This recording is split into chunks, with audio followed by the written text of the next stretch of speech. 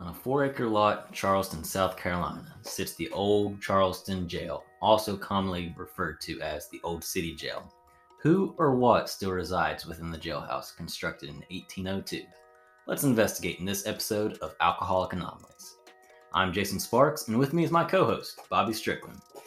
Bobby, what's your initial thoughts on the Old City House Jail?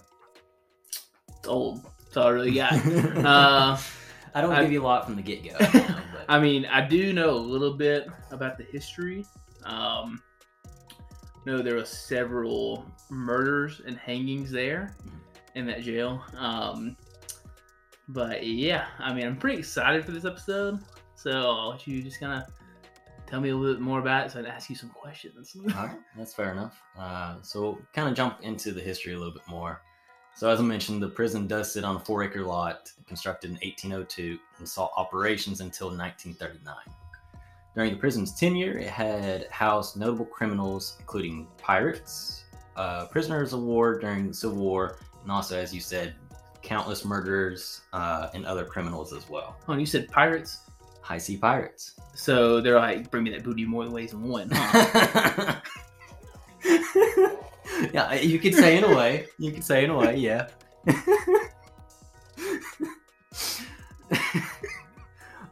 But of those incarcerated, it is estimated between a few hundred to several thousand people died within the prison walls.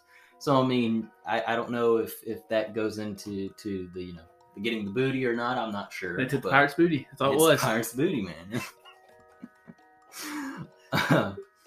But to kind of dive into some of the notable inmates that still haunt the Old City Jail to this day. One of the biggest, most infamous of these specters would be the married couple Jim and Lavanya Fisher, who were imprisoned in 1819. Lavanya is believed to be the United States' first female serial killer. However, the two were not convicted of murder, but instead were convicted of highway robbery, which at the time was a capital offense. Jim Lavanya supposedly ran a hotel called the 6 Mile Wayfarer House, where Lavanya would lure lonesome wonders into the hotel, where she would poison the tea that she provided to them, and then invite them to stay the night. So instead of the Bates Motel, it should have been the Fisher Hotel. I think it should have. I think they really missed on a good marketing ploy there, but they're fishing for these people. See, we're getting creative here.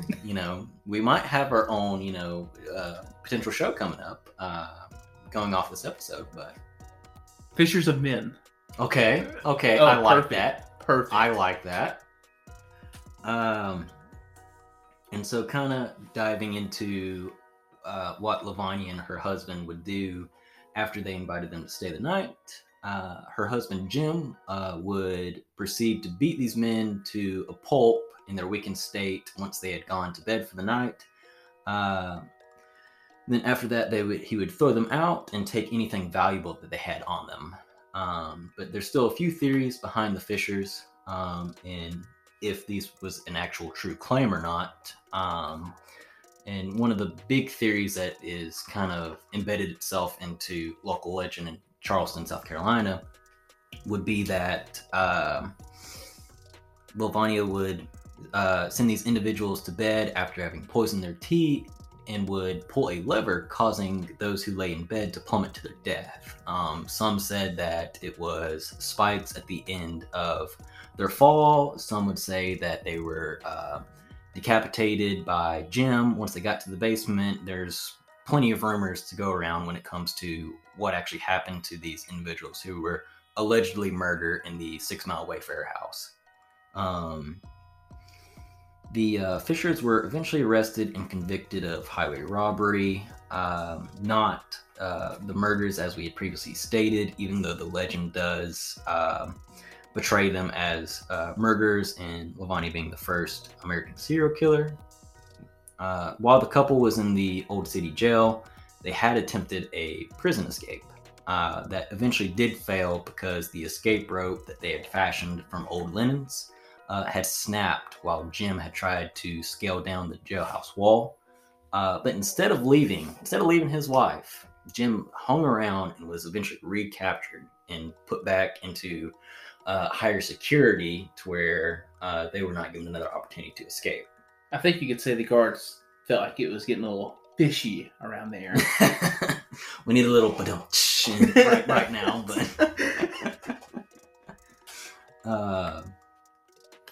so Jim and Lavanya were given the chance to appeal within their 1 year of prison incarceration, but were eventually rejected and sentenced to execution by hanging. So in the remainder of their days, Jim spent his time becoming Christian, while Lavanya dived deeper into madness and was said to become more violent, fueled with hatred for their unjust incarceration. Unjust? What's unjust about that? She literally poisoned people. It's a lot of speculation if they actually did or not. If the poisoning was real or not, and also allegedly, Jim and Lavanya were part of a gang. Allegedly, were a part of a gang who had 3 different bases of operation: the 4 Mile House, the 5 Mile House, and the 6 Mile Wayfarer House. As you can see, they were very creative in their namings of their bases of operation. Was Eminem also part of this? No, they didn't. It didn't end up getting to the 8 Mile House. Oh. They didn't make it as far as Detroit. Sad to say. If they had beat Rabbit, maybe they wouldn't get caught. I'm not sure, but so on the day of Jim and Lavanya's execution, Jim was said to plead for forgiveness on the basis of his newfound Christianity, which kind of was seen to undermine Jim's case, because why would he need to ask for forgiveness for a sin he did not commit? And also on their execution day, Lavanya believed that she would be pardoned for her crime. Legend states that Lavanya wore her wedding dress on the day of her execution, believing that the state could not put to death a married woman, and as a result, Jim was hung before his wife, now making her a widow and not protected by marriage. That's one way to bend the rules, isn't it? Just kind of take out the... I mean, it isn't the vow till death do us part. But, fair enough. I mean, if you want to be arrogant about it and be like, you can't hang me because I'm a married woman. Well, we'll make you a widow real quick. Let me show you what I'll do to your husband real quick, and then we'll proceed from there. Yeah, apparently the South Carolina had plenty of games in the 1800s. So before she was executed, the legend continues to state that Lavanya exclaimed to an audience of over 2,000, "If any of you have a message for the devil, tell me now, for I shall be seeing him shortly." And then... Time out. Is this whenever she runs and jumps off the stage? She runs and jumps off the stage, the stand, and hangs herself before being executed.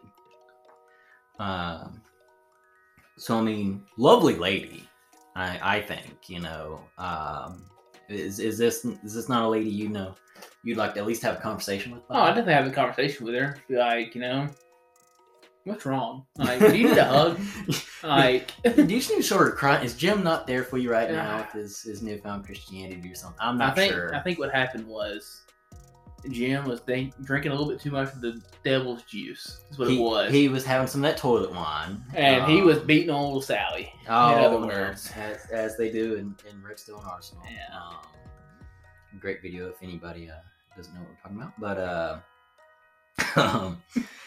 But while the legend, as well as if Lavanya and Jim were guilty or not, is still heavily debated to this day.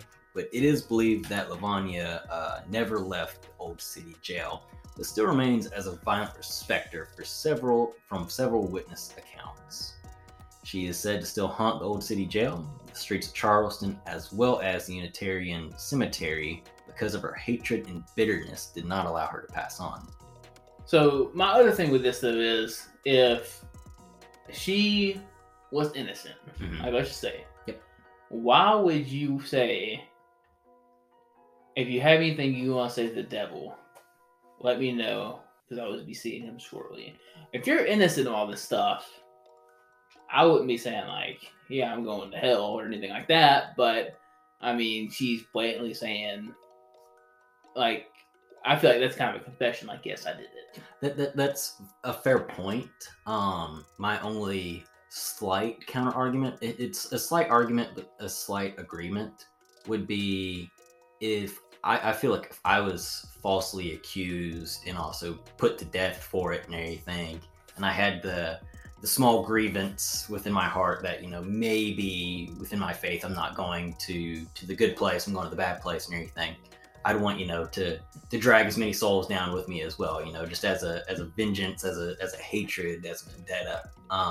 You know, maybe it's in that frame of mind, since, I mean, she did spend a year in jail, and let's say she was innocent. I mean, would that not make you kind of crazy, knowing that if this appeal doesn't go your way, you're going to be hung? So do you think maybe Jim might have been the only one that did do the crimes, and Levani was just an accessory, and he just kind of framed her to be an accessory, and so that's why he's starting to get, you know, quote unquote, which I don't know, wasn't there, but quote unquote, getting right with the Lord, you know, and then you have his wife that's kind of getting drugged down in all this. Yeah. Like, you know, and like, I guess to go back to them trying to escape, they were both trying to escape. Maybe he was trying to get her out, but he couldn't get her out. So he's like, well, might as well stick around, go back in with her, you know? So I think that's a good point. But at the same time, out of all the research I've been able to do, not once did I find, besides Jim's not continuing to flee, but to stay with his wife incarcerated, but not once did I find to where in Jim's pleas or before his execution that he claimed that was solely him, and Lavanya had nothing to do with it. That's kind of the one loophole that I think, you know, there'd be somewhere stating that, you know, Jim was trying to add himself as the sole proprietor, you know, that Lavanya was just happened to be there, happenstance at the times of these alleged murders or robberies, whichever is the true case here. But not once did he, you know, try and protect his wife verbally. And I guess the other flip side of that, though, is too, I'm just going to call her Liv because I can't pronounce that name. Lavanya? Yeah, I'm not going to try it. But I guess the other flip side of that is, like, instead of you trying to plead that you're innocent, her only plea was, you can't hang me because I'm a married woman. Yep. That's the other flip side of that, though, too.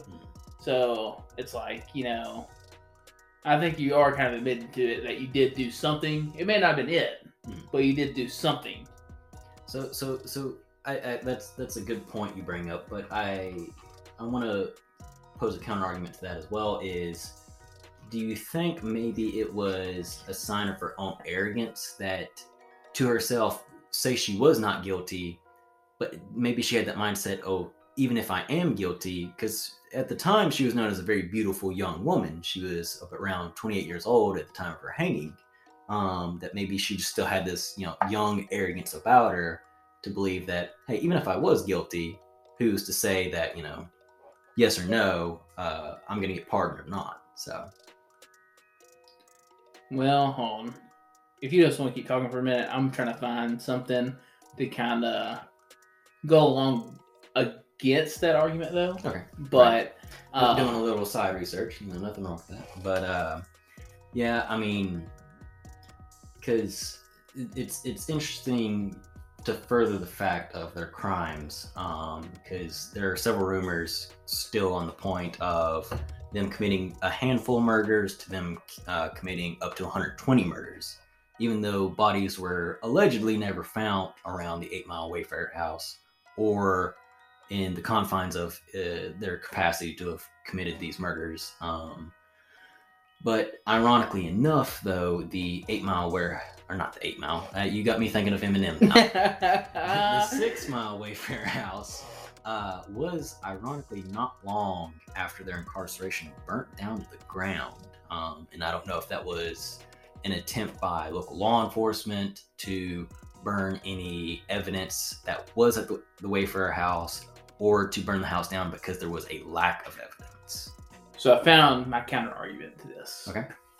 To quote the late Juice WRLD. Okay. Who knew evil girls have the prettiest faces? Fair enough. I mean, again, as in intellectual and someone who is stone cold sober right now, I can guarantee it. I can't disagree with that argument. I mean, you got me in a box here. Let's be honest. Well, what's in the box? How about that? I'm gonna have to ask Brad Pitt from the movie Seven on that one. I'm gonna have to figure out what's in the box. To continue on Lavinia's ghost, I've now recognized that I called her Lavanya earlier. It's Lavinia. So even I mispronounced it. Yeah, so you're gonna have to redo this entire episode. Entire episode. Nope, we're keeping it in. We're too far. So her, as I previously mentioned, she's said to haunt Old City Jail, streets of Charleston, as well as the Unitarian Cemetery, which is ironic because she was never buried at the Unitarian Cemetery. But her ghost appears to attempt to make contact in a number of ways, such as physical manifestation, her voice being heard near her former jail cell, and even scratching at tourists who are brave enough to venture into the Old City Jail. So do you think their grandson might have made a deal with the devil, and that's why he's doing so well now? Whose grandson? Their grandson. Their grandson has to be Jimbo Fisher. Has to be. He's getting all these great recruits now. He just made a deal with the devil. I mean, I'm just throwing it out there. Just throwing it out there. She's like, all right, I'm making a deal with the devil. I'm doing it now. My grandson's going to be very successful. I mean, what are we measuring success off of? Because he's not going to a national championship this year. The year being 2021 for future listeners. But he does have great recruits right now. Oh, I know we're going down a rabbit hole here, but I mean, I'm being a college football guy. I am here for this rabbit hole. I mean, I'm not opposed to it at all. But I mean, deal with the devil. Grandson Jimbo Fisher. Okay. Has to be it. Has to be. I mean, he got Jameis Winston out of a bunch of trouble for stealing crab legs. I mean, it all makes sense. I mean, Charleston on the coast. Crab legs come from the coast. I mean, I think you're trying to find a connection between causation and correlation here, Bobby. That's just not there. Oh, it's going to happen. Just give me a minute. Because there's also no record of Jim and Lavanya having grandkids. Maybe a cousin. We might be able to bleed a cousin. Jim Fisher. They just added the bow on there. It's like, oh, it's bow time. He really liked Bojangles, man. He was a big fan. That sweet tea. That sweet tea. And then those nice chicken biscuits. Just like, got the bow on there. And we got us a grandson, Jimbo Fisher. Okay. I mean, so Jimbo, if you're listening, ever come be my guest. We can talk about this. I would be horrified to think what Jimbo would have to tell us if he did come on this episode after we talked about him like this, saying that his great grandpappy's and grandmother's a murderer. But I'd say great. I said just great happy. Just great happy. You think he's that old? I mean, this is in the 30s. Was it not? 1819. Oh, that's what I'm saying. How old do you think Jimbo Fisher is? I'm a little concerned now. Okay, maybe I had a little more than 2 shots in this drink. Okay, I mean, it was just maybe half the bottle. Just 2 shots of vodka, as the video portrays. That's what we're going off of. Well, that bottle's almost gone now. Okay, so I don't know. Maybe he's just ageless. He doesn't look that old, but I think he's like 70. Are you saying Jimbo Fisher's a vampire? I hate to get off on this tangent, but are you saying Jimbo Fisher's a vampire? I mean, walks like a duck, quacks like a duck. More than likely, it's a duck. Fair enough. I cannot disagree with that argument. All right, so to jump back into the Old City Jail, so besides Lavinia, there are a number of ghosts said to haunt the Old City Jail, such as African-American soldiers of the 54th Massachusetts Regiment that were captured during the Second Battle of Fort Wagner during the Civil War. Ironically, after the Civil War, Confederate soldiers were imprisoned at the same place that they had previously imprisoned Union soldiers. What goes around comes around, I guess. I mean, so my thing with this is, do you think they are still in the jail because they're still trying to serve their sentence? Say that one more time. And do you think they're still roaming the jail Mhm. because they feel like they're still serving their sentence, as if like they never got out? So like, let's say if it's a life sentence, Mhm. and their spirit lives on, Mhm. they think they are still serving this life sentence, and that's why they don't leave. Right. Their ghosts don't know any better that they can pass on because they think for so much of their life they've been confined to this space and that's all their souls truly ever known. So why leave it? I mean, that's a fair point, you know. To kind of dive back into the 54th Massachusetts Regiment, kind of bleeding off that though is the rumors state that you can hear some of these soldiers through their manifestations or what have you, and also crying out for morphine, which was a drug, yes, during the Civil War, but was still a rarity. But maybe it's because of the soldiers' pain and everything, crying out for morphine and everything, that their spirits didn't realize that they had died within this jail. And so the reason they're still there, the reason they're still crying out for morphine is because they think that they're still in pain. They think that they still need this, but really that they have passed on, but not have passed on to the other side. I can see it. Hmm. I mean, kind of stretch, but I can see it. It's reaching. But I mean, really is. what part of this isn't reaching though? Exactly. Because I mean, what's to say like your mind isn't just playing tricks on you whenever you walk down the jail? Without a doubt. I mean, hear stuff. the placebo effect is 100% true. I mean, who's to say these anomalous things that we believe in are real or not? You know. All I'm gonna do is think about Zach Bagans right now. Our Lord and Savior. Zach Bagans. And him just going, "Did you hear that? You hear that? Let's get the voice recorder out." Then you don't hear nothing but static. He's like, he says hello right here.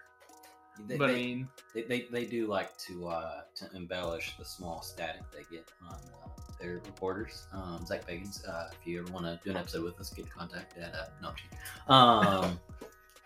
I'm not kidding. You can email me.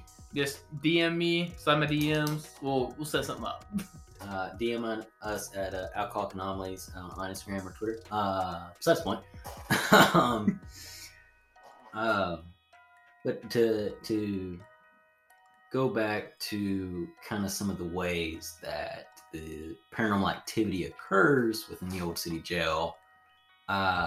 So besides Lavanya and her shenanigans, as I'd like to call it, of course, there are rumors of former prison guards and inmates manifesting physically and causing, visible ramifications that tourists can see. There's allegedly a child who will attempt to hold hands of visitors or throw rocks at them.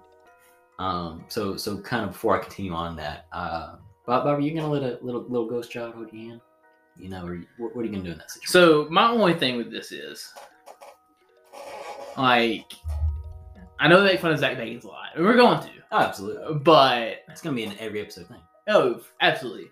But honestly, I'm a big fan of his. Like, that's why I give him so much crap, just because, like, I know you want to be better than your superheroes, right? I wouldn't say all that, but like, I wouldn't go in half these places he would go to. I mean, have the museum he has with all that screw that crap in it. Screw that. I mean, and live there? Yeah, screw that. I'm straight. I mean, I will come visit. Yeah, absolutely. But I will not stay. But going back to like something that he says a lot of times a demonic entity will disguise itself as a child. So, like, whenever you're saying that the child's trying to hold your hand and everything, the first, and especially if they're starting to throw rocks at people, first thing that goes to my mind is demonic entity trying to hold your hand, trying to get attached to you some way. Right. It's trying to get a connection. Yes. To carry on. So, On that, I'm straight. Like I'm good with that. I'll kick a little ghost baby. I mean, I don't care. Punt a ghost baby through the uprights. I mean, call it a day. Yeah, I mean, I'm straight. I'll be like, was it Anchorman where they punt the dog off the bridge? Yeah, I'll do that with that little ghost baby. I mean, I don't care.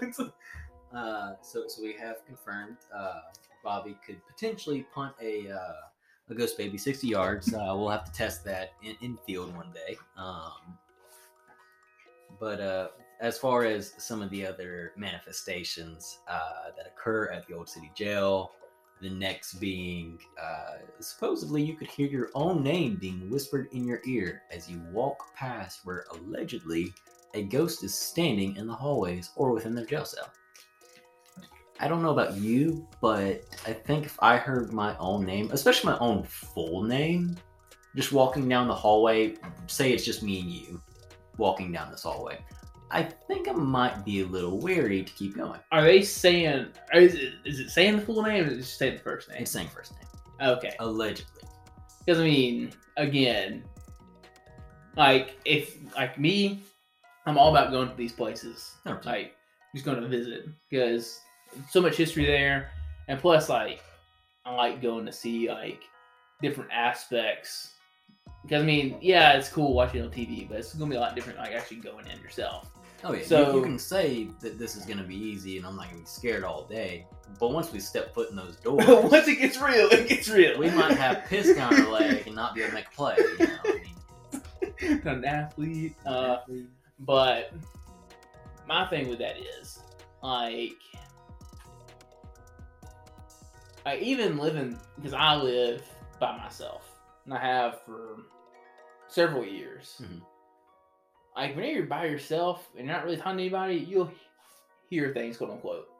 I mean, for me personally, the boys have been gone for about a week and a half, and normally you're used to hearing creaks of the house and everything. You don't think anything of it because someone else is in the house. But when the boys were gone, I heard creaks and everything, and it made me kind of weary. It was like, you know, is there something here? When really it's December. I mean, the house is probably just settling from the heat inside and the cold outside. Or it's just your mind playing games with you, you know? Easily could be. So, I mean, that's kind of my thing with that is like, now, unless it's like yelling at you, like off the Conjuring 2, it's like, my house. And Roadhouse. Yeah, I crack up laughing thinking it says Roadhouse, you know? I mean, I was thinking about Peter Griffin, Roadhouse. But I mean, I guess, I don't know, if you've ever seen Unsolved Mysteries, one of the guys on there is a big skeptic. And I am not a skeptic. Like, I do believe in ghosts. But it's just kind of hard for me to explain some of these things without, like, any kind of hard evidence. Fair enough. Like, again, if I'm just hearing it and you didn't hear anything, that's on me. Like, I'm assuming it's just my mind playing games on me. Now, if we both hear it and we both look at each other, like, hey, might want to get the frick out. But I mean, like, that's the thing. Like, I don't know. Well, even with that though, say you heard it and I didn't hear it, and we're at the same location and everything, I'm still more prone to believe you than I am to believe, you know, some stranger off the street who has also visited this ghost locale and everything. I'm like, oh, you know, it's just the rumor, the story that someone's just kind of spinning in their own right to tell a tale. You know, but if you exclaim that to me, I'm more than likely going to believe you just because, you know, the relationship me and you have as friends and everything. I mean, because that's kind of like the same thing with, which I hope we do an episode on it, but the old Waverly Sanitarium in Waverly, Kentucky, where you have the doppelganger. Yep. So, I mean, again, unless I'm there to actually see it myself, I'm going to be very skeptical about all this stuff. But with me saying that, I do believe in ghosts. Or if I didn't, I would not be doing this podcast at all. We do this for the love of it, you know. I mean, I'm just kind of, I just want to put like a more of a skeptical view on things, because I'm sure we have a bunch of listeners that'll be skeptics as well. Yes. So I kind of want to side with them, but I just want to make it known, like, Right. I've had my own experiences as well. And you know, I appreciate you taking the side of the skeptic, even though we do have our own reasons for believing, but I think it's easier to have the perspective of the skeptic, you know? I mean, yes and no, just because I feel like it's harder to believe that it doesn't exist than it does exist. Because, I mean, you can always try to figure out, like, reasons why certain things are happening. So, I mean... So you think it's either chop it up to that was something supernatural, then that was something that is normal, everyday, day-to-day life. So, I mean, us, like, you know, we're going to say it's supernatural, but as a skeptic, I feel like it's going to be harder to be like, no, well, you know, that vent over there, it's blowing a nice little draft, and that's why this was moving. When in actuality, I don't see any kind of air conditioner ever strong enough to blow a door shut like that. Like, if it's slamming shut, there's no way. So I'm trying to show the skeptical view of it, Right. kind of playing like devil's advocate to this. Understand. But again, I feel it's harder to be a skeptic than it is to be a believer in that. I got you. I mean, that's an interesting perspective. And not that I necessarily disagree with your perspective, but I mean, say, and in my headcanon and everything, the reason I think it's easier to be the skeptic is because our mind tries to, you know, bring normality to things. You know, it's having that natural fight or flight, you know, system within ourselves saying, oh, whatever that was, that the house settled, the wind had a gust, and I just thought I heard something and everything. That's all it was. So I have nothing to fear, you know, to keep me from, you know, having a freak out moment, you know, to dive into that fight or flight moment. I'm going to say that's not necessary to have either option because nothing is wrong in the first place. But your mind does come to an end at some point. So, I mean, if I'm a skeptic and all of these things are happening around me, at some point I just gotta be like, you know, maybe there's something supernatural. So that's what I'm saying. Like, it'd be harder to be a skeptic, especially if you went in one of these places. 100%. Like, I think if you stepped into the Old City Jail, especially at like 3 a.m., I mean, I think you turn skeptics into believers. Yeah, well, I'm a believer, and you will never find me at the Old Charleston Jail at 3 a.m. It's not happening.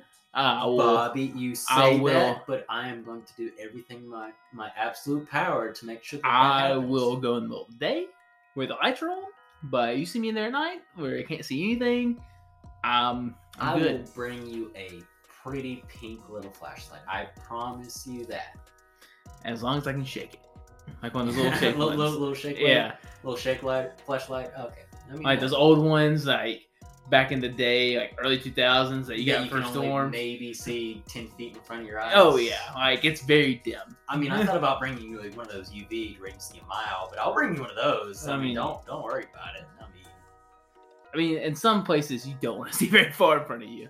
I mean, you're kind of not wrong. You'd rather just have the pitch blackness. I can't disagree. Your eyes play tricks on you the further in distance you go. It's completely understandable. Yeah, if you go back and listen to another podcast, I will recommend either Red Web. That's a good one. By Rooster Teeth. Yes, that's kind of where we got some of these ideas to do the podcast from. So don't copyright us, Rooster Teeth, please. But we beg you.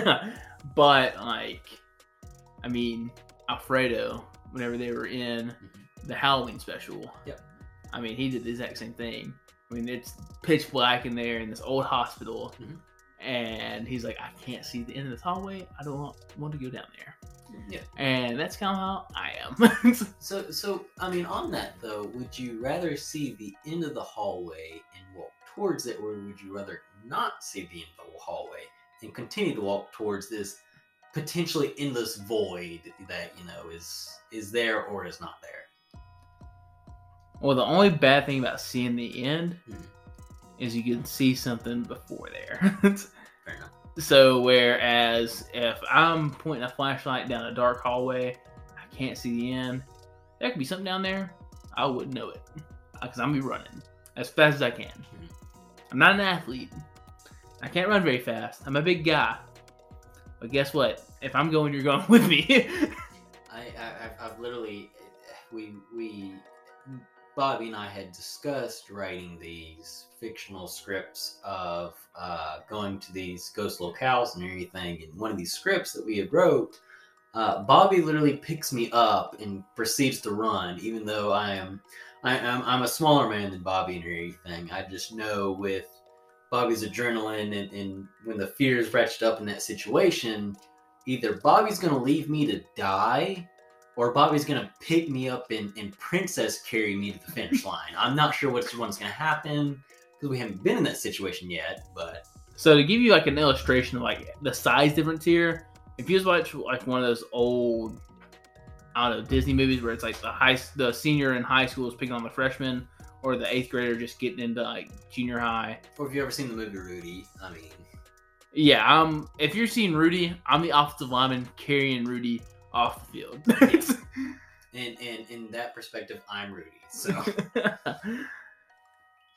but I know we've gone on a tangent long enough. But to kind of wrap up the final instance of the paranormal attempting to make contact with visitors at the Old City Jail, the final instance is a wheelchair that I believe is on the 2nd floor of the Old City Jail that would move on its own. And there's a sensation that visitors have felt they were being choked. So, I guess if you have a choking kink, you might be into it. But honestly, for me, I think I'd rather see an apparition than I would just see a wheelchair just hauling ass towards me. I mean, you might disagree with me on that, but I think if I just see something like a vision standing still several feet in front of me versus a wheelchair just beaming right towards me, gonna take my kneecaps out and put me in the hospital, I think I'd rather have the vision. Well, so I'm not going to disagree with you on that, but why is there a wheelchair on the 2nd floor? So, you have the absolute best point that I'm going to have to do some post-episode research on, because that might be some really cruel shit that the Old City Jail did. What would they do? Like make them crawl up the steps? Like, I mean, what are we doing here? Like, I imagine if he was in jail and was crippled to his wheelchair, I imagine they didn't want him leaving the 2nd floor. Because I can't imagine there was an elevator, because like I said, this place was a jail up until 1939. Pulleys and elevator systems were invented a long time before that, but... Like, let's say they were sentenced to death. Do they, like, Jason Voorhees and, like, Friday the 13th, where they just kick him down the stairs? Like what do we do here on this? Like, I'm just... Machete right to the forehead, kick you down 3 flights of stairs, and see what happens. I mean, that's my thing, though. Like, is it, like, the reward if they can crawl up the steps? Like, I just don't understand why there's a wheelchair on the 2nd floor of this place. And 2, why do they still have it there? Why don't they just get rid of the wheelchair? You don't have to worry about that anymore. See, that's kind of my question on it.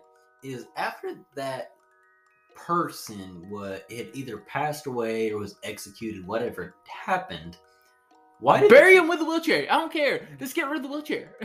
Yeah, something. Why is the wheelchair still there? Why would you keep it? And like, would you not put it in a storage closet or in your warehouse that you have for your... I don't know. You gotta have some type of location for your shit. Now, it would be weird, though, if they did put it in like a storage closet and they just come back every day and it's just out. That would be kind of... That'd be a little weary. And especially, like, if you walked past the wheelchair to where, like, the handles were facing you, and then you turn back around and, like, the front side was facing you, I think I'd punt that wheelchair out the front door. But that's just me personally. Yeah, keep down the stairs first. But... you put a machete in it. I mean, that too. But I feel like my thing with all this is, Like, they say whenever somebody dies, like, they have their legs back. Like, like, they were in a bad situation, they just couldn't walk, they die. It's like, well, she's walking again, or he's walking again. Why would the ghost still be in the wheelchair? I mean, fair enough. Well, why is he still handicapped? I mean, that's a good point. Like, there's so many theories that when you die as an elderly person, you're reincarnated as a child or as a young adult or whatever. Not reincarnated, but like your next life. Yeah. Whatever. But you raise a good point. Am I still an amputee or a handicapped individual? And not to make light of these individuals or anything, but am I still that way in the next life where my physical body no longer matters? I mean, even in Happy Gilmore, he's like, I got my hand back, Exactly. I mean, that's my thing. Like, why are they still in the wheelchair? Or is it like maybe a guard that might have passed away in the jail? He's thinking that he's having to transport a prisoner. That he still moved, that he was the person responsible for this prisoner. I mean, that's the only thing I can think of. You raised a really good point there. Because out of all the research I had done, there was never a manifestation of something visible within the chair, but that just the chair would move on its own, and that would sometimes smack like visitors in the shins and everything as they were like going and visiting the chair. What a douchebag! I mean, golly, hit him in the shins, kick him in while he's down. Well, hold on. Well, yeah, but say I think you've raised a really good point, though, Bobby, is say I'm the guard who is transporting this prisoner in a wheelchair. Who am I more than likely trying to get the hell out of my way but other prisoners? Am I going to show any sympathy to these other prisoners who are in my way, taking up my time? More than likely, I'm going to hit him in the shins, right? I'm going to hit him in the shins, get him out of my way, and keep going, right? I mean, yes. I'm still hung up on the fact, like, how do you get the prisoner up the steps? Because, like, I can think of, like... Do you princess carry him? I don't know. I mean, not for 400 pounds. Like, it could be a big guy. I don't know how big the wheelchair is. I haven't seen a picture or anything of it. It's a small wheelchair. It's just a normal wheelchair. Okay. Nothing special at it. So, I mean, the only reason I could think of, like, why they still have it in the prison, but they don't use it for this reason, would be if, like, an elderly person, like, came to visit the jail to, like, see the history of it, and then they had trouble walking around. It's a very, very old wheelchair. So that's my thing, though. Like, why keep them? Like, I can understand, like, keeping it for, like, history, put in a box, Yeah. Keep it in a box. You can't move, you're dead. So basically what you're saying is, do we need to do an episode of Hoarders for the Old City Jail? Do we need to bring out that apple box? Or bread box, I meant to say. I don't know. I said apple. I don't know if an apple box. Are you just looking at my laptop right now? It's an Apple product. Are you looking at my watch? Are you looking at my phone? Like, you're just stuck on apples right now. Apple, man. Apple stock, baby. Let's go. Right to the moon. I'm pretty sure it dropped today. But anyways, it did. Well, besides the point of us losing money, but no, I mean, it's an old wheelchair, and say you and I were to take an official visit with tour guides and everything, one of the biggest things that they tell you before taking the tour is that they're going to show you the wheelchair, and that you are not allowed under any circumstance to sit in the wheelchair. And so they're very strict on that, I mean, if it's that old, you might fall through it. But, so for like a safety reason, a safety thing and an effort to preserve historical, I don't want to say artifact in this reference, but again, historical piece. Again, put in a box. I mean, put in a box. Put it in a warehouse. Put it behind a glass plane. I mean, you don't have to have it just sitting out. Like, especially if you got people getting hit by it. Like, I think OSHA should come in on that one. Like, come on now. Where's my hard hat and chain guards, man? Yeah. Let's shut this place down, baby. Gotta get those metatarsal guards on my shoes now. Like, Exactly. Exactly. I'm just still hung up on the fact that why is it on the second floor? I don't know why it's still hanging me up so much. Because, I mean, unless they had a rope and pulley system to get them up to the second floor, I mean,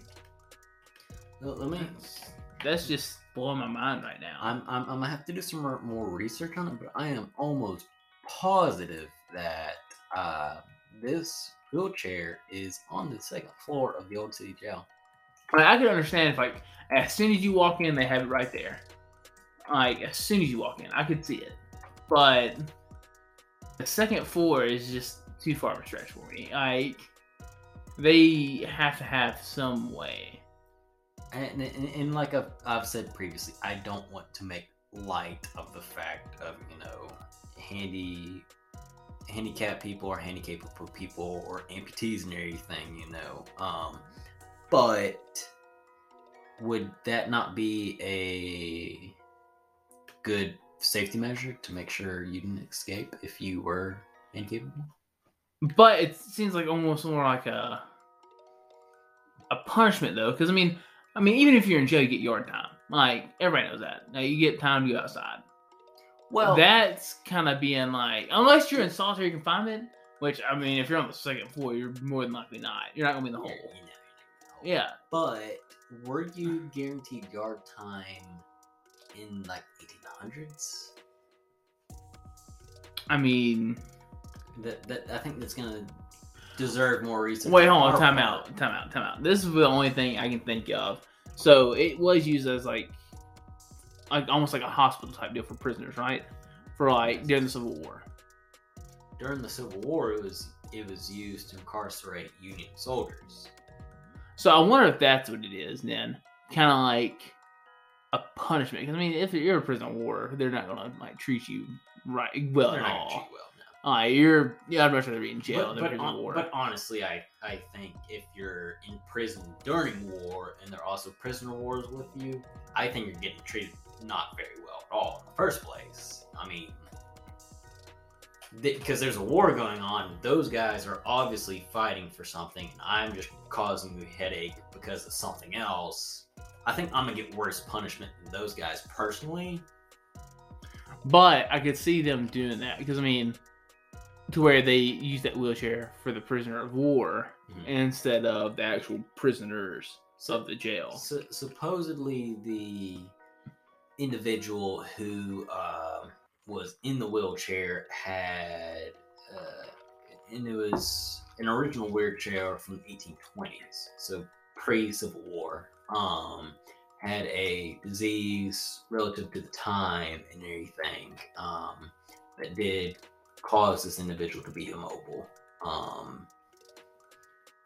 Trying to do some more research on the fly, not finding as much. But yeah, I mean, it's a spectacular event to have, one in the first and foremost, a wheelchair from the 1820s at all that, can still roll, that can still even hit tourists 200 years after the fact, I mean, yes. Again, put it in a box. I mean, that's all I'm asking. Put it, as we've said, put it in a box, put it behind glass. Yeah, I mean, if you're going like, because I have done this before, where I went on like an old Navy ship and I toured it. Guess what? Most of the stuff is behind glass. Yeah, or is screwed down to the ground. Yeah, I mean, do something where it can't move. Yeah, but I guess on the flip side of that is if an entity is trying to get it to move because they feel like connection, they may just get frustrated with not being able to move it, and then they start doing other things within the jail. So I don't want to dive too deep into this, but do you think, say, a group of tourists surround the wheelchair, and through that, it's through the frustration of a ghost that would give it the ability to move the chair? I think it would be the intimidation factor. Because I mean, you think more intimidation? I mean, you gotta think like that. Like, if I'm getting surrounded, like let's say I'm getting surrounded by a bunch of people. I don't like crowds, anyways. Fair. So like, I get surrounded by people. If I know if I make this one thing move, like they'll get away, I'm gonna move that thing. Like, especially if it's gonna freak them out and it's gonna scare them, they're gonna leave, like run away. I'll move into a heartbeat. So I mean, I think that's what it mainly is. Like, if you surround it, if like a group of people are surrounding it, just trying to look at it, and they're like, "Oh, let's see if it's gonna move," and it moves, I'm gonna make them leave. Like, especially if I want my space. Right. Say I'm a spirit and these flashes of light are abnormal to me because they're coming from a camera that, did not exist in this frame to my time and everything. And this attire and these people who are not normal to my time and everything. Yeah, like you said, I'm probably gonna be a little scared, and so I'm gonna try and intimidate, set my own grounds and try and get these people away from me. But I guess on the flip of that, though, is that it would have to be assuming that's an intelligent spirit instead of just, I can't remember what the word for it is. There's intelligent spirits and there are routine spirits who all they do are follow the routine that they had followed during their life. Yeah, so like it's not called routine. There's another word for it. There is, but the basic example is this. It's basically just go the routine of lighthouse, but they spirits. do not. Yeah, basically, but they do not react to anything that goes on around them. Yes, they just do the exact same thing every single day. So, I mean, that's I guess the other thing you have to look at though is like, I mean, if I see it move one time, let's say it's like right now it's 12:30 a.m. So like if I see something move at 12:30 a.m., I would want to come back the next day and see if it does the exact same thing at the same exact time. Look at that. Because I mean that would explain it better to see if it's an intelligent spirit rather than, I guess a routine spirit. I guess that's what you'd call it. But we'll do more research for the second episode. But yeah, I mean, because I can't remember if they. Because that's the one thing I do like about Ghost Adventures. They usually tell, like, this is mainly a routine spirit or this is going to be an intelligent spirit. Because intelligent, they respond off of what they're being told. Yeah. So, I mean, they do point that out. I can't remember what they found with this episode that they had done. But that's kind of my thing. Is like, if it is an intelligent spirit and it's like people surrounding it, then yes. I would want to try to make contact with this just so I can get a better understanding of what it is that they're holding on to and try to help them release. Rather than, I mean, if it's just a routine, like, there's nothing you can do for it. Yeah, they're just doing what they're essentially programmed to do or what they've always known to do, and nothing's going to change what they do. And I guess that goes back to rather it being a prisoner that's moving the wheelchair or the guard, because it's the guard, it's routine. It's routine. Yeah. Where if it's a prisoner, it's going to be intelligent. Yeah. And I agree with that 100%. What is truly possessing, what's causing that chair to move. Yeah. So I do think that bears further investigation of if it's intelligent or if it's routine. So Zach, if you want to go do an episode back at the Old Charleston jail, hit me up. We'll be right there on the field with you, baby. Just don't go at midnight. Yeah, don't go at midnight. Let's go at 3 a.m. the witching hour. That's what we prefer. And that's what you prefer. Yeah, I was about to say by we, I mean me. Because I know that would scare the shit out of Bobby the most. Feel like nighttime. You ever go night? But kind of on that last point, Bobby, was any thoughts on walking through the old city jail and having the sensation of being choked? Because for me personally, I think walking you get turned on by it, but it's not a kink. Out of the ones I do have, it's not one of mine. But it might be for some people. I'm not judging. But for me, I just think walking in any old building, especially a building that was built in the early 1800s, I imagine there's a lot of dust and other grime and everything that's constantly in the air that's going to cause me to kind of feel a little short of breath. And I might kind of open that up to being like, oh, I kind of feel choked and everything. I mean, So I feel like we're about to switch sides of this. So you're going to take the side of the skeptic. So I'm taking the skeptic. Okay. So this is rare. So for this one, I'll say one of two things. Okay. So are you getting choked as you're going by the wheelchair? Because I know you kind of correlated those two together where you was introducing it earlier. So it does correlate the wheelchair. Well, yes and no. it's more of an experience that individuals have had while walking down the hallways past the jail cells. Typically, it's certain jail cells, but I wouldn't say.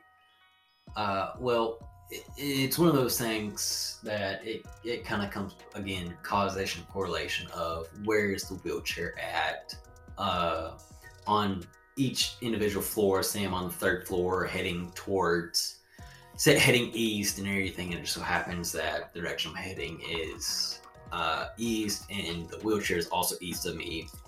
But regardless, that walking certain directions in the hallway makes individuals feel as if somebody has their hands around their throats and is feeling choked. So I have 3 different things that this could possibly be. Mhm. So first one is, this is why I asked about the wheelchair. I'll just jump it off from here. So I don't know if most of you know, but a wheelchair in a prison is not going to be like your typical wheelchair. Like you're getting cuffed down to it. They usually tie your throat to it as well to keep you from headbutting somebody. So I feel like that's where they're getting the choking sensation if they're close to the wheelchair. It is like just that's what it is, residual. Mm-hmm. That's what it is, not routine. It's residual. It's residual. Yeah, there we go. Finally figured it out. Big brain energy, but the residual energy coming off that wheelchair from them constantly having to strap somebody's neck into that wheelchair. So I feel like that's the first one. Second one would be, there was a ton of hangings in this jail. So like, absolutely, let's say they walked by a jail where somebody was hung. Mm-hmm. Like they lived in that jail cell since death, they were hung.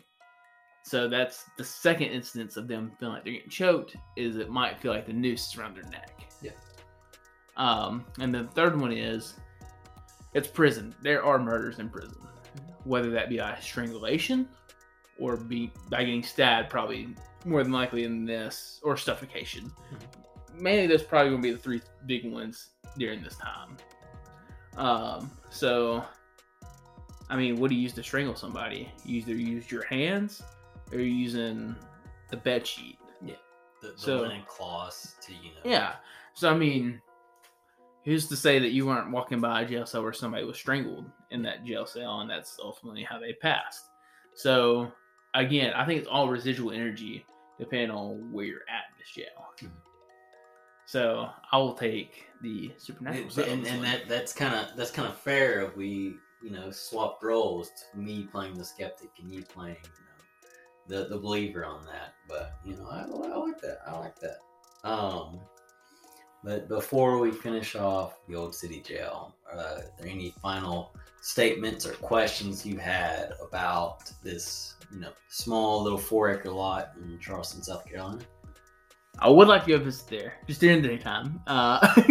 So we plan on going there at late as at night, one day. So if you're listening to this and you might work at this jail, please do not grant us access after closing. Please do, and contact me, your host, Jason Sparks, and not my co-host, Bobby Strickland, instead. But if there's nothing else, Bobby, I'll hand it off to you. All right, so we just have a few disclaimers we'd like to make at the end of the episode. As you know, we're all drinking during this, so please drink responsibly. And if you or a loved one are struggling with depression or suicidal tendencies, please call the United States National Suicide Prevention Lifeline at 800-273-8255. Help is available 24/7. Love you guys.